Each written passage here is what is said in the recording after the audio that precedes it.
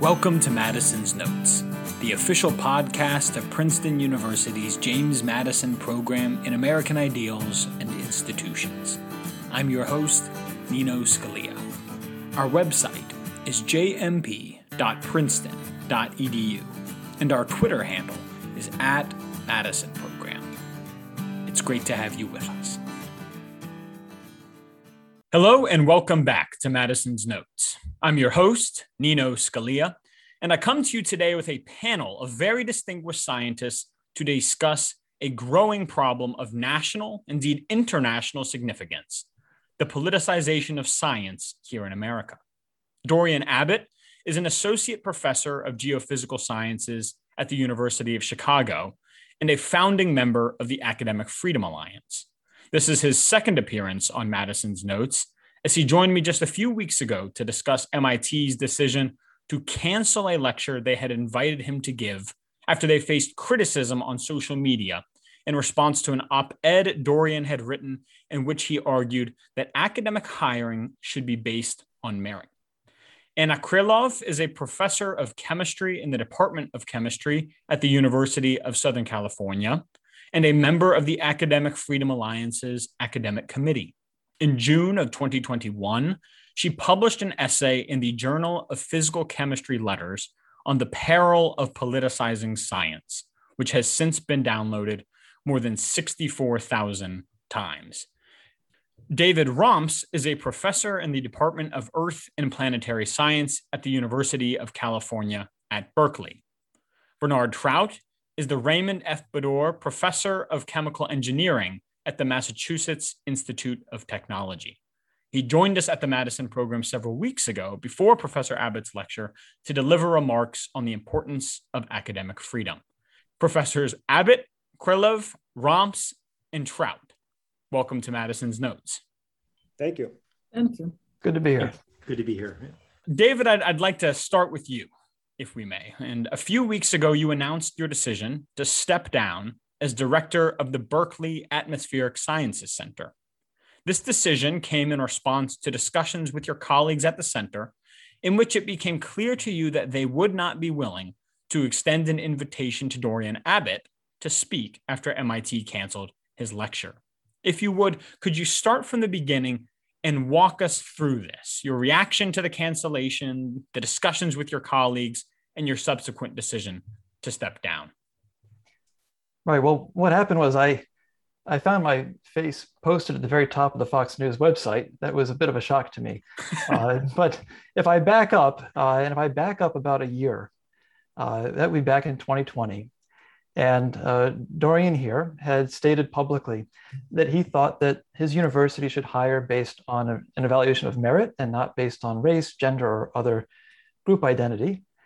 And as relative to the distribution of political thought in America, that's about as moderate as you can get on this issue. The vast majority of Americans would say that race and gender and other group identities shouldn't be used in hiring decisions, even though that might lead to an increase in diversity. And in fact, in my state of California here, the majority of voters agree with that sentiment and upheld a clause in our Constitution that forbids our state universities from using gender and race in hiring decisions.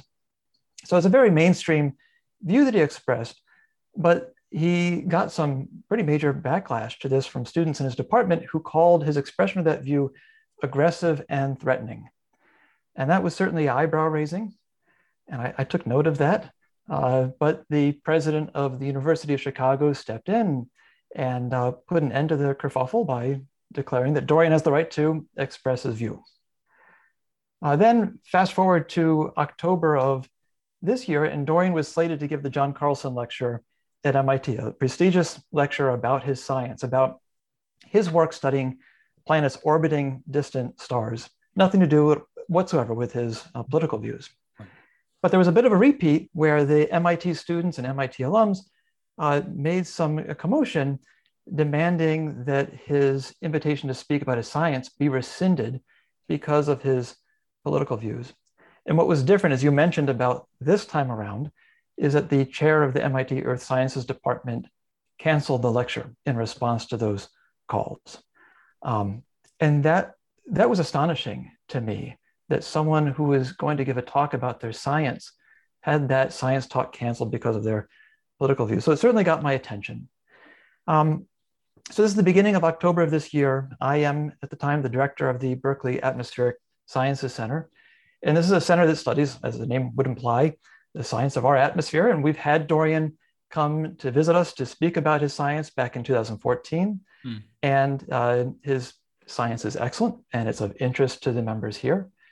And so I floated the idea to my colleagues that we invite Dorian now. And I had two reasons for that. One is that we hadn't heard about his science for some time. I know he's done some very good work since then, and presumably he has a talk ready to go that he would have given at MIT. And the other is that by inviting him now, it would be a way for our center to affirm publicly our principles that we are a scientific institution, not a political one. Unlike MIT's Earth Sciences Department, we are not going to account for people's political views when we extend invitations to scientists to talk about their science. Now, it turned out that in our conversations among the faculty, there was not enough support for inviting Dorian now, and that is fine, because the timing of inviting Dorian now would have been a public statement affirming our principles, and there's no obligation on any center or institution to publicly affirm its principles. That's fine. But what came out of those conversations is some uncertainty as to whether we could ever invite Dorian again. And again, because of his political views, not because of his science. And that to me is just unacceptable. And so you have to understand that as a director of a center like that at a university, I'm not a dictator. I serve at the pleasure of my colleagues and with the acquiescence of my conscience. And at that point, these two are incompatible with each other. And so I knew I had to resign. And I had two options at that point. I could resign quietly, in which case the rumor mill would start, and people would know that Professor Romps resigned for some reason having to do with Dorian, and other people would write my narrative for me. And that's a potentially dangerous thing, because there's no exaggeration here to say we're talking about an environment in which my colleagues are, in some sense, blacklisting other colleagues of ours because of their political views. So this is not a theoretical concern. This is actually the heart of the matter. And so the alternative was to be public about my resignation. And that way, if people decided they wanted to cancel me or blacklist me, they'd have to point to exactly what I said and say, this is the reason why. So at least the blacklisting business is out in the open. And so I posted my resignation letter on Twitter. And I can read a few sentences of that, if you don't mind, just to give a sense of what it is my thinking was. Yeah, absolutely. So I wrote the following. I wrote, the stated mission of our center is to serve as the hub for UC Berkeley's research on the science of the atmosphere, its interactions with Earth systems, and the future of Earth's climate.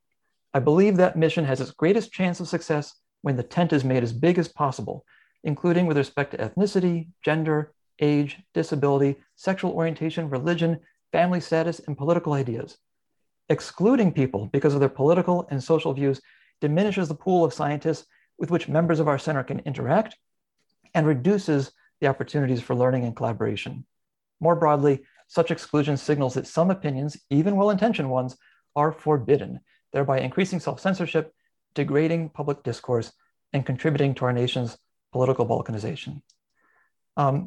So that was my view. I mean, my view is one of tolerance for all aspects of people, including tolerance for diversity of viewpoints. I put that out there and I continued about my business. And the next thing I know, I get a text from a friend telling me that my head is at the top of the Fox News website. So go figure. So when we talk about the politicization of science here in America, what do we mean? Is the research itself political, or are only the political views of the scientists being policed? And does the difference really matter? And then I'll add a second part to that question, which is this: just how widespread is this problem, right? We have David, we have Dorian. Did we just manage to find the only two people in the nation who have experienced this problem? And I saw your hand up there first, so why don't you come on in and take a first stab at that? Well, it's a very well posed question, and it the answer is that yes, research itself can be politicized and is politicized, and we see it happening every day. Some topics have very direct implications for society, and therefore they generate strong public engagement. This is all right. Sometimes, regretfully, this public engagement degenerates into partisan confrontation instead of rational debate. So this is unfortunate, and we can talk about it, but that's not what worries me right now. What worries me right now, and what we observed in the case of Dorian and David, is completely different. We see two big problems. First, we see that core principles of science are now become suspect. And we observe an attack on on the way we do science. Scientific approach is declared racist, science is declared colonials, big scientific projects are canceled, telescopes are not built because of the ideological implications. Merit is declared to be tool of oppression, and policies are changed to implement this. So this is extremely damaging, in my opinion, because it undermines the ability of universities to foster excellence, to attract and promote best talent, and to do good research. Now, the second problem is more pertinent to what we heard, and it is that now we observe that we censor and ostracize scientists because of their political views or moral standing. And this also becomes institutionalized in some funding agencies' policies, for example. So if we take this, what happened to Dorian, to its logical conclusion, it means that we as a society would not want to hear about solution to clean energy or another big problem if it comes from someone who voted, say, for Trump or has other unacceptable political view. Or we would reject cure for cancer if it comes from someone who committed some moral transgressions. So this is simply absurd, and I think we cannot afford this. Dorian, did you want to jump in here? The only thing I want to add is I think the biologists right now are the ones who seem to be dealing with the most of these issues directly related to their science. Why do you think that is? Well, especially the ones who sometimes will say things like humans are sexually dimorphic. That seems to be the main fault line where this stuff intersects with science. Yeah. David? I just want to add that from my perspective, as someone who's been in physics and in earth science, I don't see politics as affecting the outcome of individual scientific studies. I do see, of course, what Congress decides to fund, the type of work, scientific work they tend to fund, that of course is a political process. And if any individual scientist is going to choose the areas that they work in, maybe based in part on their views or correlated with their views. For example, I work on climate change because of a combination of my understanding of the facts and also my values. So this combination is the reason why I work on climate change and not some other field. But when I start working on a study, physics is physics, math is math, 2 + 2 = 4, no matter your political leanings, force equals mass times acceleration, regardless of your political views. Right? The results don't have any political opinion in there unless there's fraud, and fraud catches up to you really fast in science. And that may be different in other fields, and Anna could speak to that, but at least in physics and earth science, as best I can ascertain, working through the conclusions of a research study, there's no room for political ideas to interfere there. Yeah, Bernhardt, please. Yeah, thanks.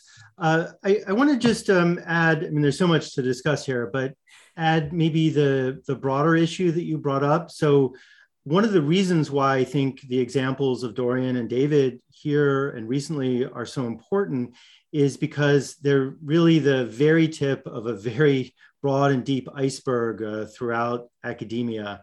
I think that I know we were talking earlier about discussions at universities, and by far the majority of scientists in universities supposedly places where unfettered discussion and exploration of ideas can take place, but by far the majority think that, and rightly so, that they are very limited in what they can say outside of their very narrow domain, and they self-censor, and probably rightly so in a certain sense, because there will be retribution, if not from the kind of Twitter campaign, but kind of behind the scenes from administrators that you don't really know what happens, or you kind of have a feeling, I'm not invited to do this, or I'm not asked to participate, or I'm not really, people don't want us involved, but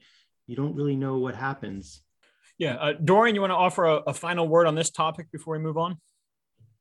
I want to push slightly back on David.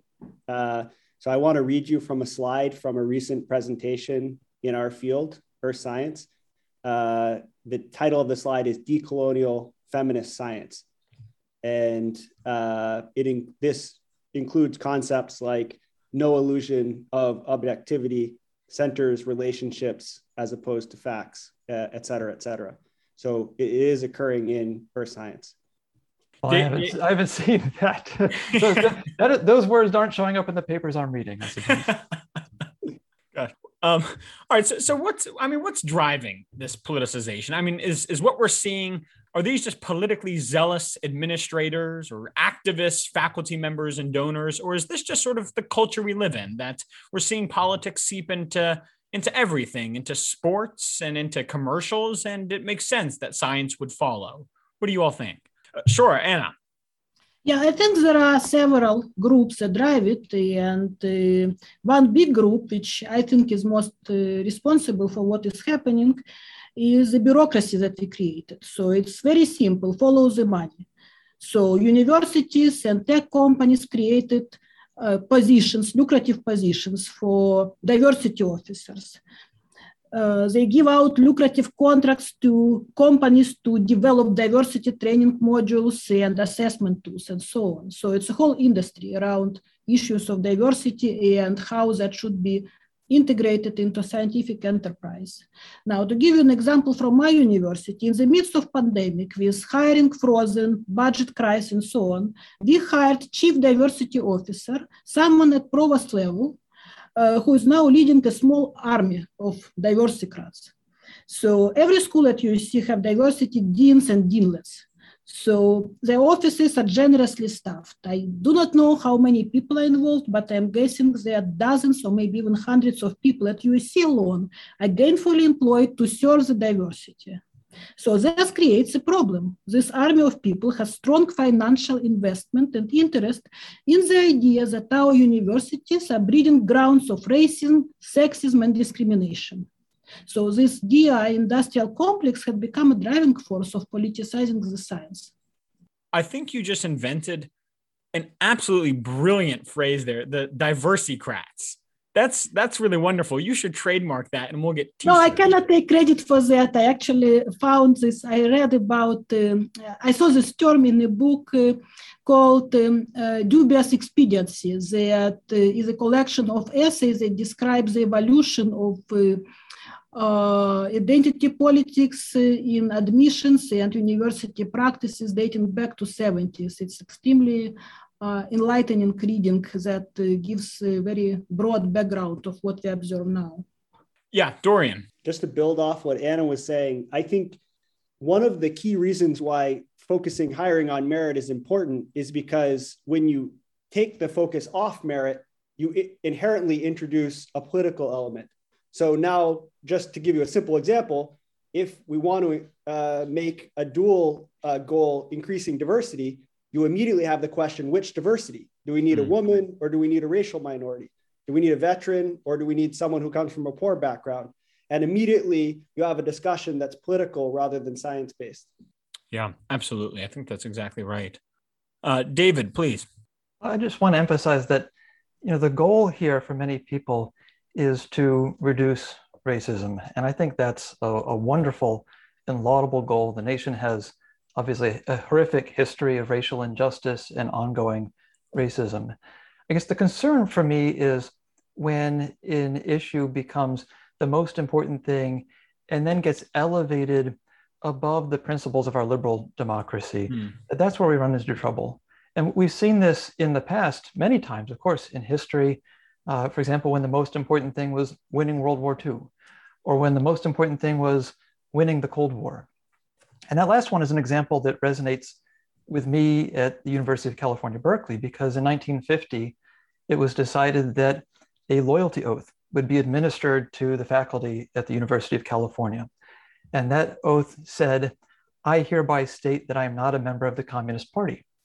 And you had to sign that oath in order to continue your employment as a faculty member at the university. Now, several faculty stood up and said, well, I'm not a member of the Communist Party, but I don't want to sign this oath because this is trampling on the ideas of freedom of expression and freedom of association, which are bedrock principles of our liberal democracy. And so 31 of them made a stand and refused to sign on principle and were fired. Wow. Now, we reflect back on that moment, and we regard that spasm of cancellation, there was literal cancellation, they were fired, as a pretty dark and shameful episode in American history, that whole McCarthyism that swept the nation. And the 31 who didn't sign are celebrated for their courage today. In fact, one of them went on to become the president of the University of California. Huh. So very often these causes are extremely laudable and are causes that many of us support. But if they're taken so far as to trample on our basic operating principles, that's where we run into real problems and where the history books are not kind to those infractions. Yeah, very good. Bernhardt, would you like to come in here? Yes, thanks. I wanted to also maybe bring up the bigger picture, which is that universities starting from the 60s, maybe earlier, have continually and increasingly been pervaded with, let's say, a spirit of nihilism, maybe a decayed form of nihilism. And so the tenets David mentioned, and I know you want to talk further about liberal democracy and its connection with science, but they no longer believe in the tenets of liberal democracy or really the power to justify any beliefs. So in its extreme, they think these are arbitrary and can't be justified. Now, in reality, no one perhaps psychologically goes that far, but that's at least the direction in which they go. And the consequence of that is that they have to defend their beliefs, and the administration therefore defends and promotes their beliefs or maybe their political views, and doesn't need to listen to what other people have to say and doesn't think that they really have anything else to say. David, you started to introduce this historical angle here, and I want to lean into it, right? Because whether it was George Santayana or Winston Churchill or someone else, those who don't learn from history are doomed to repeat it, we're told. So what is the history we should learn from here about the history of politicized science, either in this country or others? And Anna, you've written really powerfully about your personal experiences on this. So I'd like to turn things over to you here. Mm-hmm. There are indeed many lessons from history from many different countries, but I am most comfortable to talk about my own experience and history of my former country, USSR. So let me share some points, and I will leave it to the listeners to make parallels with what we observe now. Yeah. So science and scientists were watched and scrutinized by the Communist Party ideologues very closely from the very beginning of the country, from 1917 and all the way to the bitter end in the 90s. So there was a structure around it. Every institution had a department entrusted with ideological control of what institution was doing. So this control manifested itself in several ways. First, the ideas that were not aligned with Marxist ideology were suppressed. Same goes for scholarship classified as Western influences. So entire disciplines were declared bourgeois pseudoscience, and research in these areas was barred for years. Examples include genetics, cybernetics, which is now computer science, certain ideas in physics, and list can go on and on. So this created lasting damage and direct economic impact. The most famous example known in the West is Lysenkovism. Lysenko was an agronomist. He was a poster child of people scientists because he came from a family of poor peasants. He had the right pedigree. And the press, for example, was lovingly called him barefoot scientist. So Lysenko was hostile to Western ideas, and truth be told, he was not very educated. He rejected Mendelian genetics because it was, in his opinion, inconsistent with Marxist ideology. He mocked and rejected scientific method as Western influences, such bourgeois ideas as control groups and statistics, for example. He promoted Marxist ideas that by exposing crops, or people to that matter, to right stimuli, you can shape them into anything you want. You can teach orange trees to grow in Siberia. This was, of course, a total pseudoscience, but the party liked these ideas, and Lysenko and his bogus science were backed by the government. So his opponents were fired, and many, including famous geneticist Vavilov, perished in Gulag. As a direct result of what became known as Lysenkovism, crops yield decreased dramatically, millions of people died of starvation, and the consequences propagated for many decades. So the second way of ideological intrusion into science was suppression of scientists on the basis of their identity or beliefs. So most common was class. If you were not born into a working class family, your prospects were very limited. Open exercise of religion was enough to shut down education or professional advance, or get one into jail. Institutions, universities, and research institutes were obsessed with their demographic makeup. And the makeup was controlled by quotas. For example, for Jewish kids, it was nearly impossible to get into physics or mathematics programs. Why? Because having too many Jewish faces among mathematicians did not represent the demographic makeup of our great nation. So I learned about the existence of quotas relatively late, at my first day at the university. My dreams were to study chemistry. I applied to chemistry department at Moscow State, passed the exams, and was duly admitted into the program. And it so happens that I learned from my high school friend that chemistry department has a special track for theoretically oriented students, and that it's very hard and advanced. So I had no idea what it was, but I signed up for this program, more or less on a dare, because my friend told me that it's too hard for girls to keep up.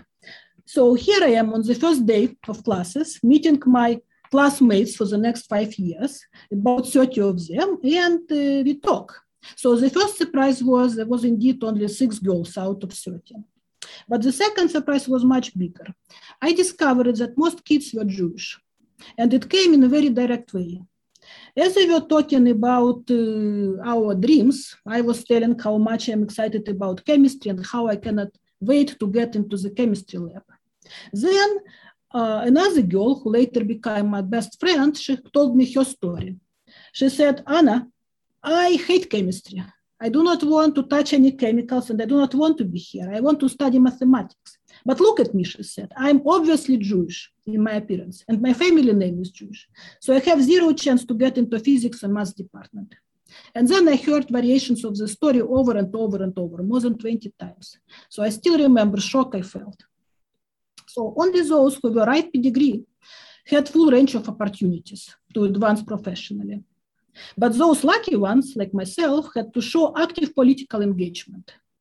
And this was absolutely mandatory for professional advance. And one had to do it literally from the kindergarten. I remember we had a slogan in the first grade displayed in our classroom that read, "Who is not with us is against us. And God helps those who is against." One had to be a member of communist organizations appropriate for your age, from the first grade until adulthood. One had to actively participate in political events, such as May and November celebrations, and in organized public exhibits of outrage against the West. The dissidents were severely punished. Most famous example known in the West is Sakharov, father of nuclear arms program, who opposed nuclear arms and spoke for human rights.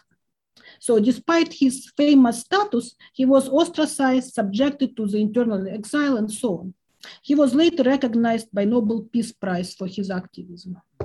But there are many more examples that we do not know about. They were simple people whose careers were ruined. Those who spoke up against regime were jailed and sometimes subjected to psychiatric treatment. So in fact, political disagreement with the regime was classified as a symptom of psychiatric disorder.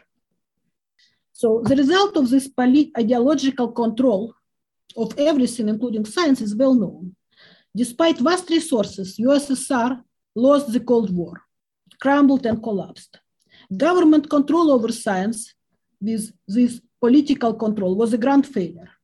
I am reading a book about Soviet space program, and this story alone shows the dangers of politicization of science. Despite the initial leading position and trailblazing successes with Sputnik and Gagarin, in about 10 years, the Soviet space program fell hopelessly behind the American one. So the country itself, the USSR, is no longer on the map. It's that simple. Today, Russia is hopelessly behind the West in technology, in science, and quality of life. So we must remember this lesson. Yeah, well, thank you for that, Anna. Of course, the framework we've been talking within tonight is one in which apolitical science is the ideal, right? And some will just reject that premise entirely. They'll say science simply cannot remain apolitical. What is researched in our labs and at our universities, they say, can and will have ramifications for our culture, our politics, even our civilization. Even at a more practical level, and David, you alluded to some of this, when institutions are awarded government grants or asked to give policy recommendations to government officials, the scientific and the political necessarily collide. So here's the question in a very crude form. Apolitical science, fact or fiction? Dorian, please. Goal. Oh. Apolitical science, goal. So don't let the perfect be the enemy of the good. Well taken. Bernhardt, would you like to add to that? Sure. I would maybe say it a little differently or give a bit of a different take on the issue, which is that science, as you mentioned, is related to politics, and it has been from the beginning. It's a grand, you could say, political philosophic project in the world, starting in the Western world, but with the intention of spreading throughout the world.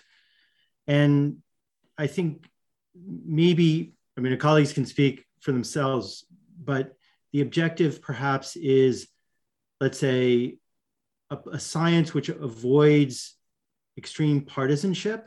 Because I don't think that one can have a purely apolitical science. We can elaborate upon that, but I sketched out some of the reasons. And so then the goal is we should be open to speak about it, to speak about different directions, to debate the various maybe political aspects, but in doing that, avoid extreme partisanship. So that's why open expression, against cancellation is the proper approach. Yeah, absolutely. David, please. I just want to emphasize that I think that the process of choosing what research to be funded or to do is going to have a political element to it always. Right. And on the back end, how the scientific results are used by the media, by other folks, by politicians, that will also have an element of politics to it. Where our goal should be, as Dorian says, or what we should strive is in that middle part where we're actually doing the science. That should be free of politics. And it's so important that it be free of politics that and even, obviously free of the very overt kind of political interference that Anna just detailed, and also free of the, exclusion of folks because of their political ideas outside of the scientific realm. That all needs to stop. And it's important not only because that makes the science better, but also because without that, the public loses faith in what the scientific enterprise is doing. And already we see that. We see that from the Gallup poll that shows recently that only 45% of Republicans trust science. And what a complete disaster that is. Again, math is math, physics is physics. We have to have as a public confidence in those results. Otherwise, our bedrock of facts upon which our democracy lies it crumbles. And in my field, in climate change, it's an issue I'm very concerned about. And I think that everyone needs to understand basic facts about this problem. But you go look at what people know. Again, Most recent Gallup poll looking at Republicans, only a third of Republicans know that humans are warming the planet. And we can't even begin to address this crisis unless we all understand that the problem is even there and happening. And a big part of that is just ensuring that people have confidence in the science that's being done. Dorian, a few days ago, you wrote a piece for the Wall Street Journal explaining what you believe, the beliefs that led to the social media mob taking up their proverbial pitchforks.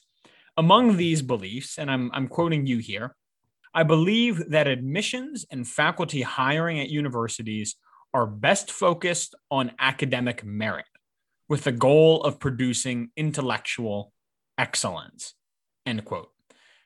Most parents of students who are applying or getting ready to apply to college would probably hear that or read that and think, wait, is that not what's happening now? So can you tell us just how corrupted is the admissions and the hiring process? If it's not being done by merit, how are students admitted and professors hired in the hard sciences today? Well, for undergraduate admissions, I think everyone knows that it's not completely merit, and that's on the table and well known. So there's I think it's called the Bakke decision from 1978, that for admissions, you're allowed to take into account things other than merit in order to ensure some sort of quality of the overall education for everyone. And so I think I think most parents would be aware of that situation. In certain states, including California and a few other states, that's not permitted, but in most states that's going on openly. In terms of the higher level hires, I guess postdocs and faculty, I would say it's meritish. It's correlated with merit, but not perfectly correlated with merit because other things are being taken into account. And the particular things right now that are popularly taken into account are race and sex characteristics. However, there are other things that are being sort of under the table taken into account, which David's alluded to a few times, which relate to sort of political opinions, because people with certain opinions are being driven out of the process. And so you can say that that's influencing whether we can actually do a merit evaluation if a certain population is not actually feeling comfortable enough to participate. Yeah, and what about for graduate students? I'm curious there. What's the experience there for the admissions process? I would again say meritish, correlated with merit, but not 100% merit. Sure. Yeah, Anna, please. Well, there are entire programs funded by big agencies, National Science Foundation and now Department of Energy, that earmarked to diversity students. And in this way, you can get graduate fellowship, not necessarily based on the basis of your merit, but based on your diversity status. So faculty candidates nowadays in most places are expected to provide diversity statement that has the same feel as this oath that David has mentioned. And, in many places, these diversity statements, commitment to diversity, they are used to ferret out the candidates that can identify themselves as diversity candidates, because it's still illegal to directly ask them that, but in diversity statement you can say this. And in some places they actively used to trim and remove the candidate. And I heard some pretty scary statistics about University of California, where big part of the pool of faculty candidates was nixed before their merit was evaluated, just on the basis of their diversity statements. And I also looked at how these diversity statements are evaluated and what students and postdocs are expected to write there. And it's a very narrow set of beliefs and ideas that make successful diversity statements. So if you write something like, I will just treat everyone the same and will try to be the best teacher, you will be ranked the lowest in the diversity scale. And that's official. You can find these rubrics about UC Berkeley. It's available online, so it's not secret. Bernhardt, as I mentioned in your introduction here, you were kind enough, and I should probably add brave enough, to join us at the Madison program and offer a few remarks about the importance of academic freedom. And again, that was at Dorian's lecture he delivered for the Madison program, supposed to be the Carlson lecture at MIT, and all listeners can find a link to that in the show notes. I encourage everyone to listen to Dorian's lecture, but also certainly to listen to Bernhardt's remarks. But one thing you said there, Bernhardt, struck me as particularly important, and I'm quoting you here. Science only thrives within liberal democracy, and liberal democracy is only successful with modern science, end quote. Now, the first part of that equation we've covered to some extent today, so I'd love to get you to say a little bit more about the second half of that. Why is modern science important, perhaps especially important in a liberal democracy? Sure, and I should say I'm not sure if it took much bravery to say those few words. I think Dorian and David and Anna and others have been much more brave in that regard, but I did want to let you know that I got many, many emails shortly thereafter, that day or that day after, and maybe it was just a self-selected group, but they were all positive. Wow. So we'll see what happens after this podcast. But anyway, to answer your question, so the basis of liberal democracy is an understanding of human nature in that we are by nature free and equal. In order to live in civil society, we give up a minimal amount, but some of our freedom to be able to live with others. And so the idea is that this is the understanding of human nature, and a society that promotes what is intrinsically our nature, freedom and equality, as defined as such, is a more just society. Now, there's a couple kind of intrinsic problems with nature. One is scarcity. So if we have scarcity, then we have to fight over very small amount of, I guess, a small pie, as one might say. The other issue is that people can believe in spooky things and come up with ideas, let's say cultish ideas, which can lead to war, can war over them. And so the idea then is that science will address both of these. It'll address scarcity. And by the way, a major aspect of science and liberal democracy is promoting health, which also enhances our freedom, and also freedom of movement, transportation, and all these things. Okay. And then on the other hand, because, or partly because we will have this relief from scarcity, and also we will be able to have freedom of discussion of our ideas. So there won't be, the idea is there won't be such a polarization, and science will help promote, therefore, freedom and equality because of those two reasons. So reducing scarcity and freedom of expression because of science as such is something, subject that we should all be able to talk about. Mm-hmm. Yeah, that's very good. Would anyone else like to chime in there? I recently read a book by Yuval Harari, Sapiens, A Brief History of Humankind, and it documents in a very detailed way exactly what David just summarized concisely, the role of science in solving problems of scarcity and diseases, and also by increasing the pie by creating technologies such as intensive agriculture and others. Science created the situation for societies to become more peaceful and tolerant and to improve the overall quality of life for everyone in the world, not just for developed societies.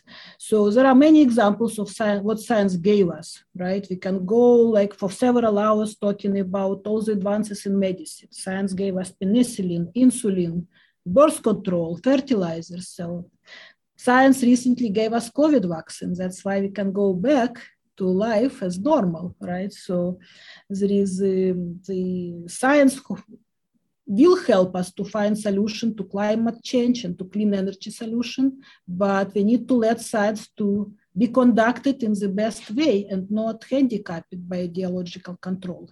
So we can really fully benefit from its potential.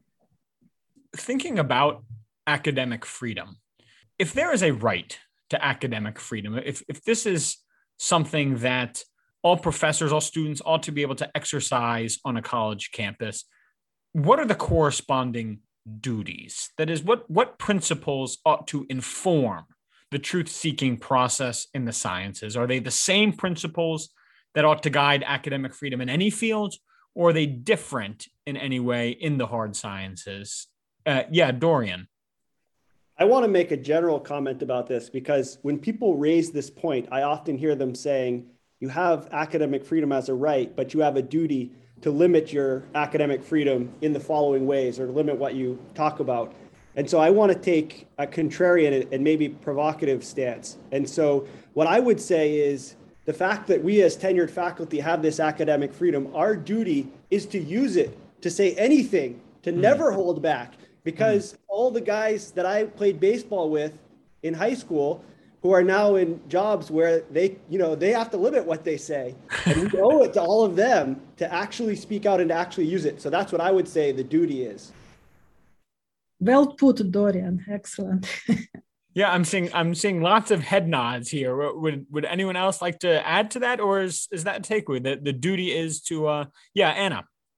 Well, so people sometimes bring this false conundrum, I think, to this point, like, you cannot just go and say nonsense. There is some responsibility. And I would say, no, you have constitutional right to go around and say nonsense. And we have excellent mechanisms in science to separate nonsense from non-nonsense. And if I am, as a professor of chemistry, go around and talk nonsense about phlogiston theory and, challenge mass conservation law, I will be very soon identified by my professional community as being not up to the professional level. And we have mechanisms to ensure that. So talking nonsense professionally will not get you far, and the mechanisms that are currently in place are dealing with that very well. So when I talk nonsense as a private citizen about something that I do not know about, well, it's my right. And when I do that, my professional work should not be affected by this, because I can be an excellent chemist, but let's say very questionable linguist or political sciences, so can be completely uneducated in the questions of biology. So that's how I see this dichotomy. Right. Yeah. David, please. I just want to echo again what Dorian said. I mean, all four of us here are tenured faculty members, and with tenure, with that great privilege, comes the responsibility to speak out. I mean, that's what tenure is for. And I'm reminded of the emails that I got in the wake of my head showing up on the Fox News website from students at my university who said to me, thank you for doing that. And let me tell you my story. My story is that I cannot speak out on this campus. I'm afraid. I tiptoe through my college years, afraid that I'll say the wrong thing, afraid of actually expressing myself, because there's a real fear of being ostracized. And that's the exact opposite of what a university experience is supposed to be about.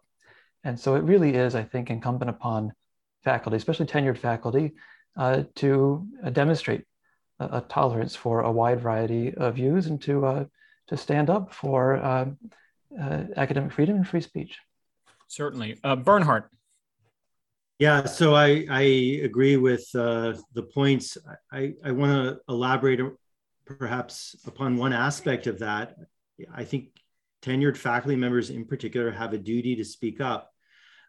Really the theme of the introduction to Dorian's talk at the Madison program, rescheduling of it, was why scientists in particular don't do that. And there is this element of fear. And I talk to colleagues and they say, I'm not going to say anything about this. I don't agree with it, but I'm not going to say anything.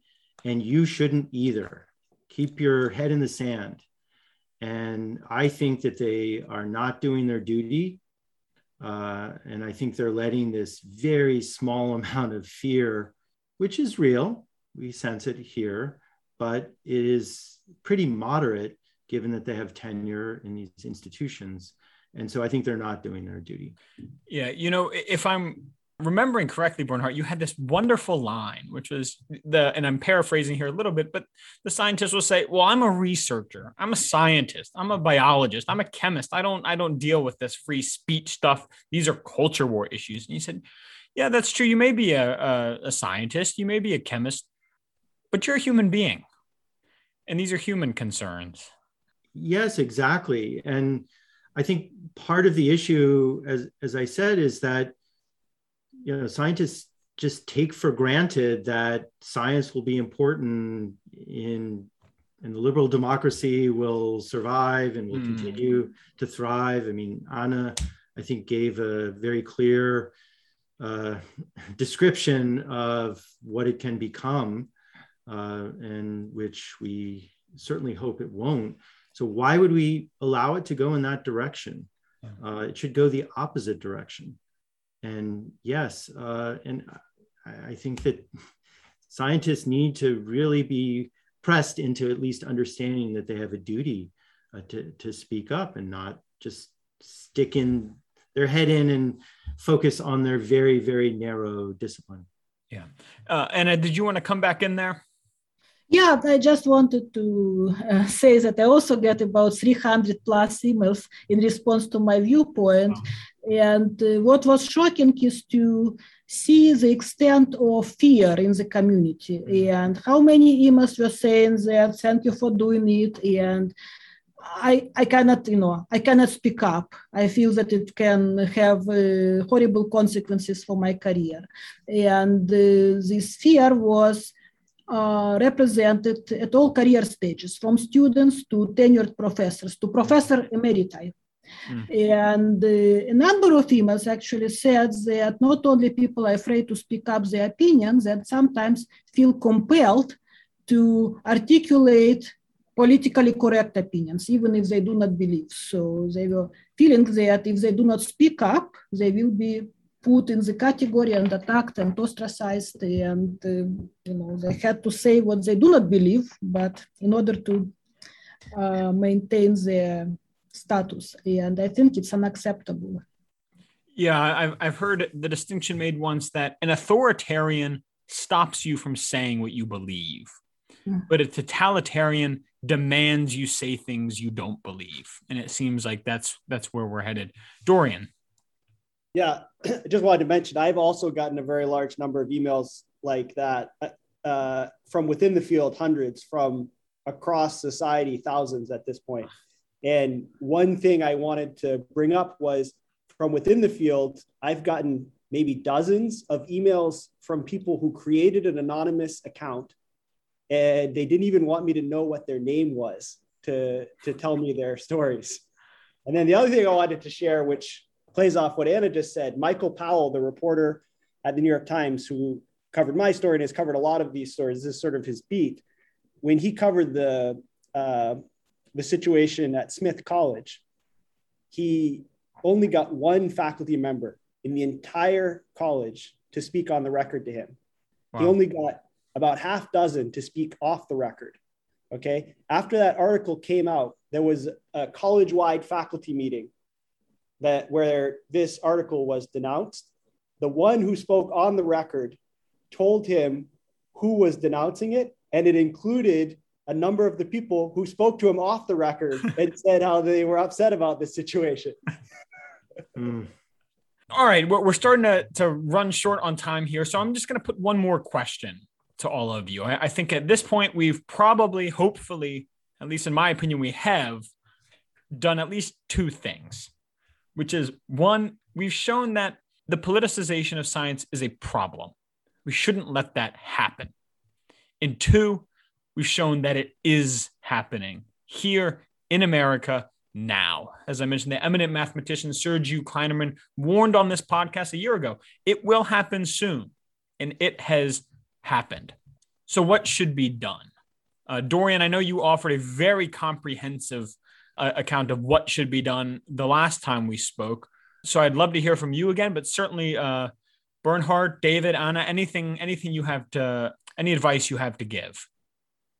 I guess I'll start. So I think the two most important things are to get something like the Chicago Principles for Free Expression adopted on every campus, and also something like the Calvin Report, which says that the institution will maintain neutrality on social and political issues so that the individual faculty and students have feel the freedom to press their issues as hard as they want, their opinions as hard as they want. And so how to have that happen, I think the alumni need to speak up and the public needs to speak up, especially since they're funding, ultimately a lot of this research and a lot of the universities, even the private universities, through federal grants and student loans. And so that's all. Yeah, Bernhardt. Yeah, actually, Dorian said what I was going to say too. I think that those two, the Chicago Principles and the Principles in the Calvin Report, should be adopted. We're actually a large group of faculty at MIT are trying to do just that. And there are various mechanisms. And I guess the other thing, just to emphasize that Dorian mentioned, I think one of the reasons why this has been such a big thing at MIT is not so much because of the faculty, although a bit, but I think there was a tremendous response from the alumni. And they have typically just not been that engaged, except for sending a check every year to be used, however. And so I think the alumni should get a lot more engaged in such things. So both points, I think, I fully agree with.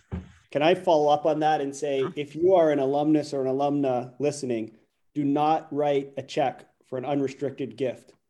Don't just give the money to the university and let them do whatever they want to it. And make sure they know that your gifts are dependent on ensuring academic freedom.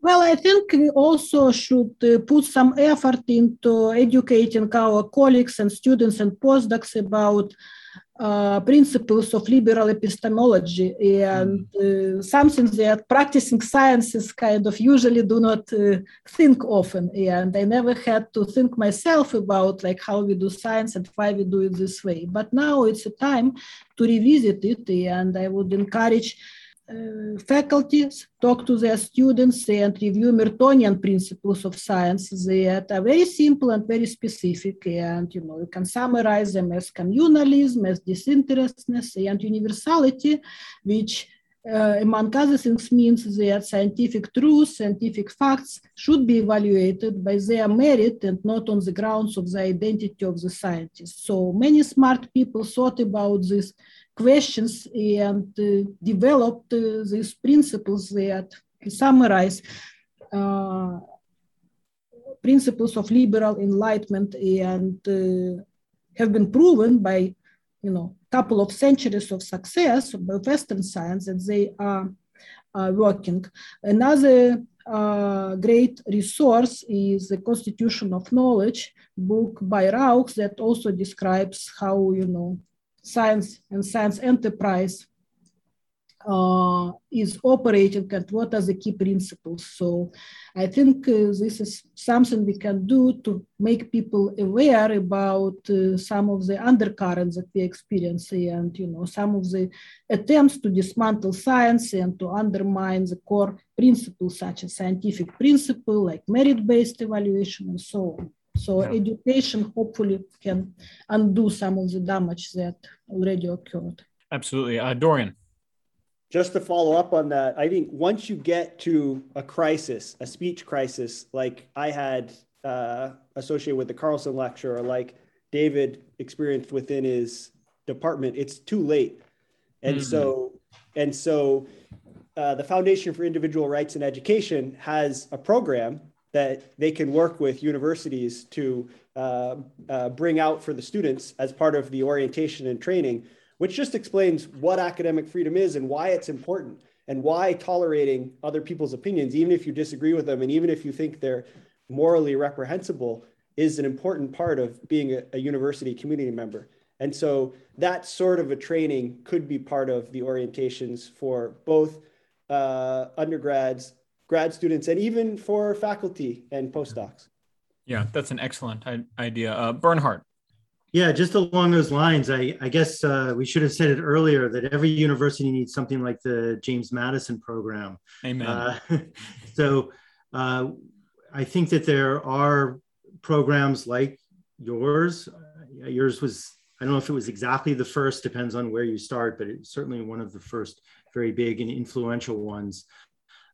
Given the general state of decay of liberal arts education, as Anna said, learning about the foundations of, I guess, use the term liberal epistemology or liberal democracy, that's kind of left to programs like yours and other programs. And we actually have something like that here. We had something called the Benjamin Franklin Project. Our administrators, perhaps because something I said, decided to shut it down. But we continue to teach classes. We'll see. Maybe after this, they'll take away my class on ethics. We'll see. But we continue to teach that to over 10% of the MIT undergraduates. Great. Well, thank you to all of you for joining us here today on Madison's Notes for this discussion of what is really just it's, I think, one of the biggest problems we're facing right now. I don't think that's overselling it. It has serious implications ranging from the personal to national security implications. I'm just so grateful that all of you have taken the time to join me here today on Madison's Notes, for your courageous witness, and also for all the excellent work you're doing both on this topic and in your respective fields. So really, thank you all for joining me here today on Madison's Notes. Thank you. Thank you. Thank you. There you have it, Madisonians, an all-star lineup to discuss academic freedom and the politicization of the hard sciences here in America. Our guests were kind enough to pass along some important resources for those of you who'd like to learn more about this issue and perhaps help out in some way. So be sure to check out the show notes for this episode, where you'll find all sorts of important and interesting stuff. That's all we have time for today. Thanks so much for joining us, and I hope to have you back with us next time, here on Madison's Notes.